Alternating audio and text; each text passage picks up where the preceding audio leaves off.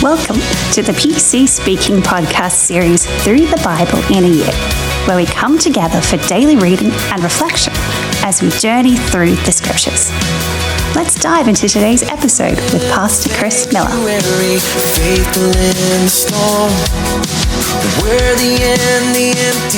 Hello and welcome once again to the PC Speaking podcast series Through the Bible in a Year. You're probably going to get sick of hearing me say that.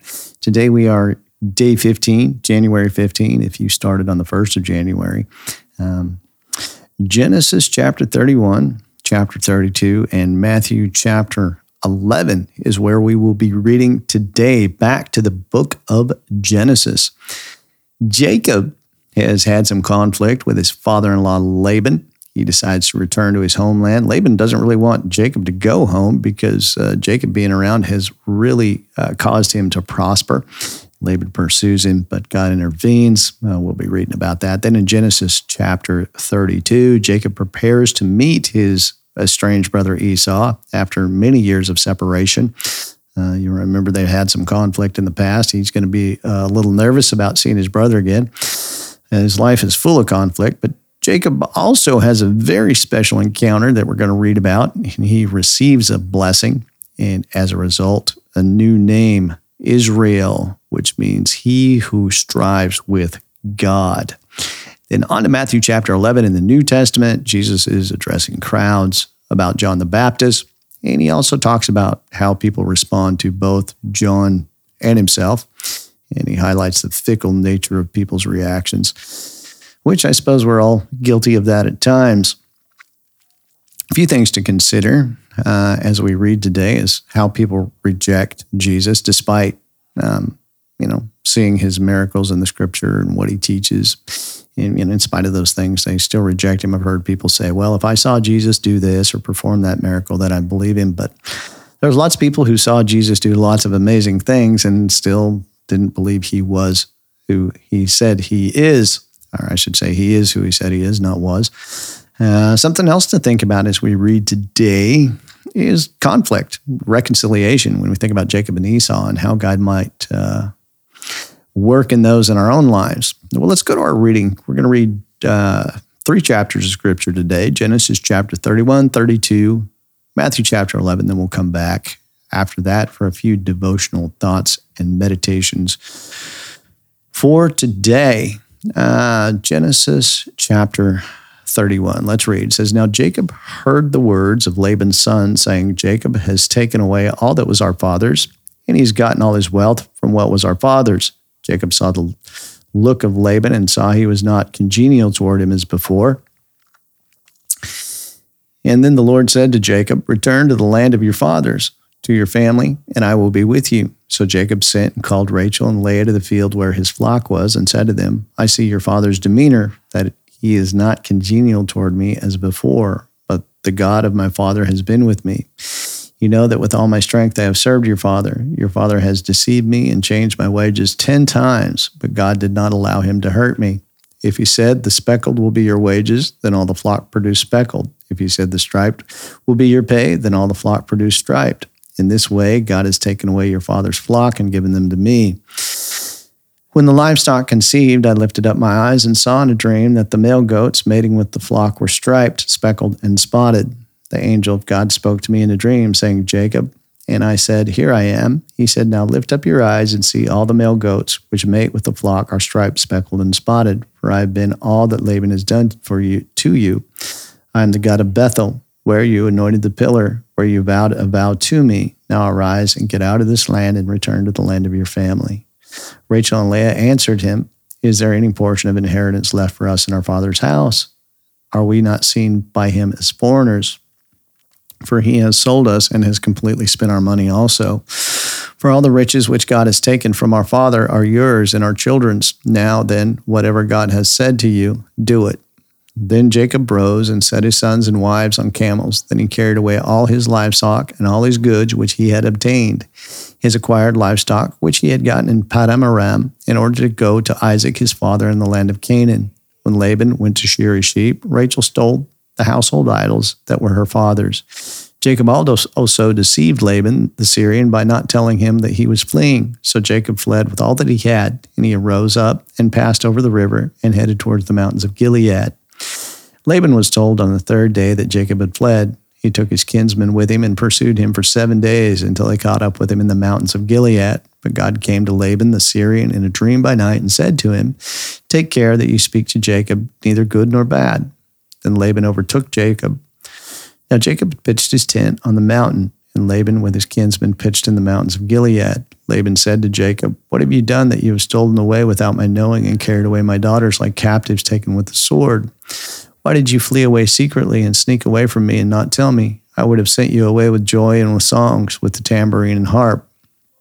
And why did you not permit me to kiss my sons and my daughters farewell? You have acted foolishly in doing so. It is in my power to do you harm. But the God of your fathers spoke to me last night, saying, 'Take care that you not speak to Jacob either good or bad.' Now you surely have gone away because you long desperately after your father's house. Yet why have you stolen my gods?" Then Jacob answered and said to Laban, "Because I was afraid, for I thought that you would take your daughters from me by force. But anyone with whom you find your gods, let him not live. In the presence of our kinsmen, point out what I have that is yours and take it." For Jacob did not know that Rachel had stolen them. So Laban went into Jacob's tent, and into Leah's tent, and into the 2 female servants' tent, but he did not find them. Then he went out to Leah's tent and entered into Rachel's tent. Now Rachel had taken the household idols and put them on the camel's saddle and sat on them. Laban searched the entire tent but could not find them. She said to her father, "Let not my lord be displeased that I cannot rise before you, for the manner of women is on me." So he searched, but he did not find the household idols. Then Jacob became angry and berated Laban. And Jacob asked Laban, "What is my offense? What is my sin that you have so hotly pursued me? You have searched all my things, and yet what have you found of all your household things? Set it here before my kinsmen and your kinsmen, so that they may judge between us both. This 20 years I have been with you. Your ewes and your female goats have not miscarried their young, and the male goats of your flock I have not eaten. That which was torn by beasts I did not bring to you. I bore the loss of it. You required it from my hand, whether it was stolen by day or stolen by night. It was like this with me. In the day the heat consumed me, and frost by night, and my sleep fled from my eyes. I have been 20 years in your house. I have served you 14 years for your 2 daughters, 6 years for your flock, and you have changed my wages 10 times. If the God of my father, the God of Abraham, and the fear of Isaac had not been with me, surely you would have sent me away empty by now. God has seen my affliction and the labor of my hands and rebuked you last night." Laban answered and said to Jacob, "These daughters are my daughters, and these children are my children, and the flocks are my flocks, and all that you see is mine. But what can I do this day to my daughters or to their children whom they have borne? Now therefore come, let us make a covenant, you and I, and let it be a witness between you and me." So Jacob took a stone and set it up for a pillar. Jacob said to his kinsmen, "Gather stones." So they took stones and made a pile, and they ate there on the pile. And Laban called it Jagar Sahadutha, but Jacob called it Gilead. Laban said, "This pile is a witness between you and me this day." Therefore its name was called Galeed. And Mizpah, for he said, "May the Lord watch between you and me. And when we are apart from one another, if you mistreat my daughters, or if you take other wives besides my daughters, although no one else is with us, remember that God is witness between you and me." Then Laban said to Jacob, "See this pile and see this pillar which I have thrown between you and me. This heap is a witness, and this pillar is a witness, so that I will not cross over this pile to you, so that you will not pass over this pile and this pillar to me for harm. The God of Abraham, the God of Nahor, the God of their father, judge between us." Then Jacob vowed by the fear of his father Isaac. Then Jacob offered a sacrifice on the mountain and called his kinsmen to eat bread. Then they ate bread and stayed all night on the mountain. Early in the morning, Laban rose up, kissed his grandchildren and his daughters, and blessed them. Then Laban departed and returned to his place. Genesis chapter 32. Jacob went on his way, and the angels of God met him. When Jacob saw them, he said, "This is God's camp." So he called the name of the place Mahanaim. Jacob sent messengers before him to his brother Esau in the land of Seir, the country of Edom. he commanded them, saying, "This is what you must say to my lord Esau. This is what your servant Jacob says. I have sojourned with Laban and stayed there until now. I have oxen and donkeys, flocks, and male servants and female servants, and I am sending this message to tell my lord so that I may find favor in your sight." The messengers returned to Jacob, saying, "We went to your brother Esau. He is coming to meet you, and what is more, 400 men are with him." Then Jacob was very afraid and distressed, and he divided the people that were with him, along with the flocks and herds and the camels, into 2 groups. He said, "If Esau comes to the one camp and attacks it, then the other camp which is left may escape." Then Jacob said, "O God, my father Abraham, and God of my father Isaac, the Lord who said to me, 'Return to your country, to your relatives, and I will prosper you.' I am not worthy of all the loving kindness and all the faithfulness which you have shown to your servant. For with my staff I crossed the Jordan, and now I have become 2 encampments. Deliver me, I pray, from the hand of my brother, from the hand of Esau, for I fear him, that he will come and attack me and the mothers with the children. You said, 'I will surely prosper you, and make your descendants as the sand of the sea, which is too many to be counted.' So he spent the night there. Then he selected from what he had with a gift for his brother Esau, 200 female goats, 20 male goats, 200 ewes, and 20 rams, 30 female camels with their colts, 40 cows, 10 bulls, 20 female donkeys, and 10 male donkeys. He gave them to his servants, every drove by itself, and said to his servants, 'Pass over before me and keep a distance between each drove.' He commanded the lean one, saying, 'When my brother Esau meets you and asks you, saying, "To whom do you belong, and where are you going, and to whom do these animals belong?" then you are to say, "They belong to your servant Jacob. They are a gift sent to my lord Esau, and he is also behind us." Likewise, he commanded the second and third and all that followed the drove, saying, "This is what you're saying to say to Esau when you find him. Moreover, say, your servant Jacob is behind us, for he said, I will appease him with the gift that goes before me, and then I will see his face. Perhaps he will accept me." So the gift went before him, but he lodged that night in the encampment. The same night he arose and took his 2 wives, his 2 female servants, and his 11 sons, and crossed over the ford of Jabbok. He took them and sent them across the stream along with all that they had. Jacob was left alone, and a man wrestled with him there until daybreak. When the man saw that he did not prevail against Jacob, he touched the socket of his thigh, so the socket of Jacob's thigh was dislocated as he wrestled with him. Then he said, "Let me go, for the day breaks." But Jacob said, "I will not let you go unless you bless me." So he said to him, "What is your name?" And he said, "Jacob." Then the man said, "Your name will no more be called Jacob, but Israel, for you have fought with God and with men and have prevailed." Then Jacob asked him, "Tell me, I pray you, your name." But he said, "Why do you ask my name?" Then he blessed him. Jacob called the name of the place Peniel, saying, "I have seen God face to face, and my life has been preserved." As he crossed over Peniel, the sun rose over him, and he was limping on his thigh. Therefore, to this day, the children of Israel do not eat the sinew which is attached to the socket of the thigh, because he touched the socket of Jacob's thigh in the sinew of the hip. Over to Matthew chapter 11 in the New Testament. When Jesus finished instructing his 12 disciples, he departed from there to teach and preach in their cities.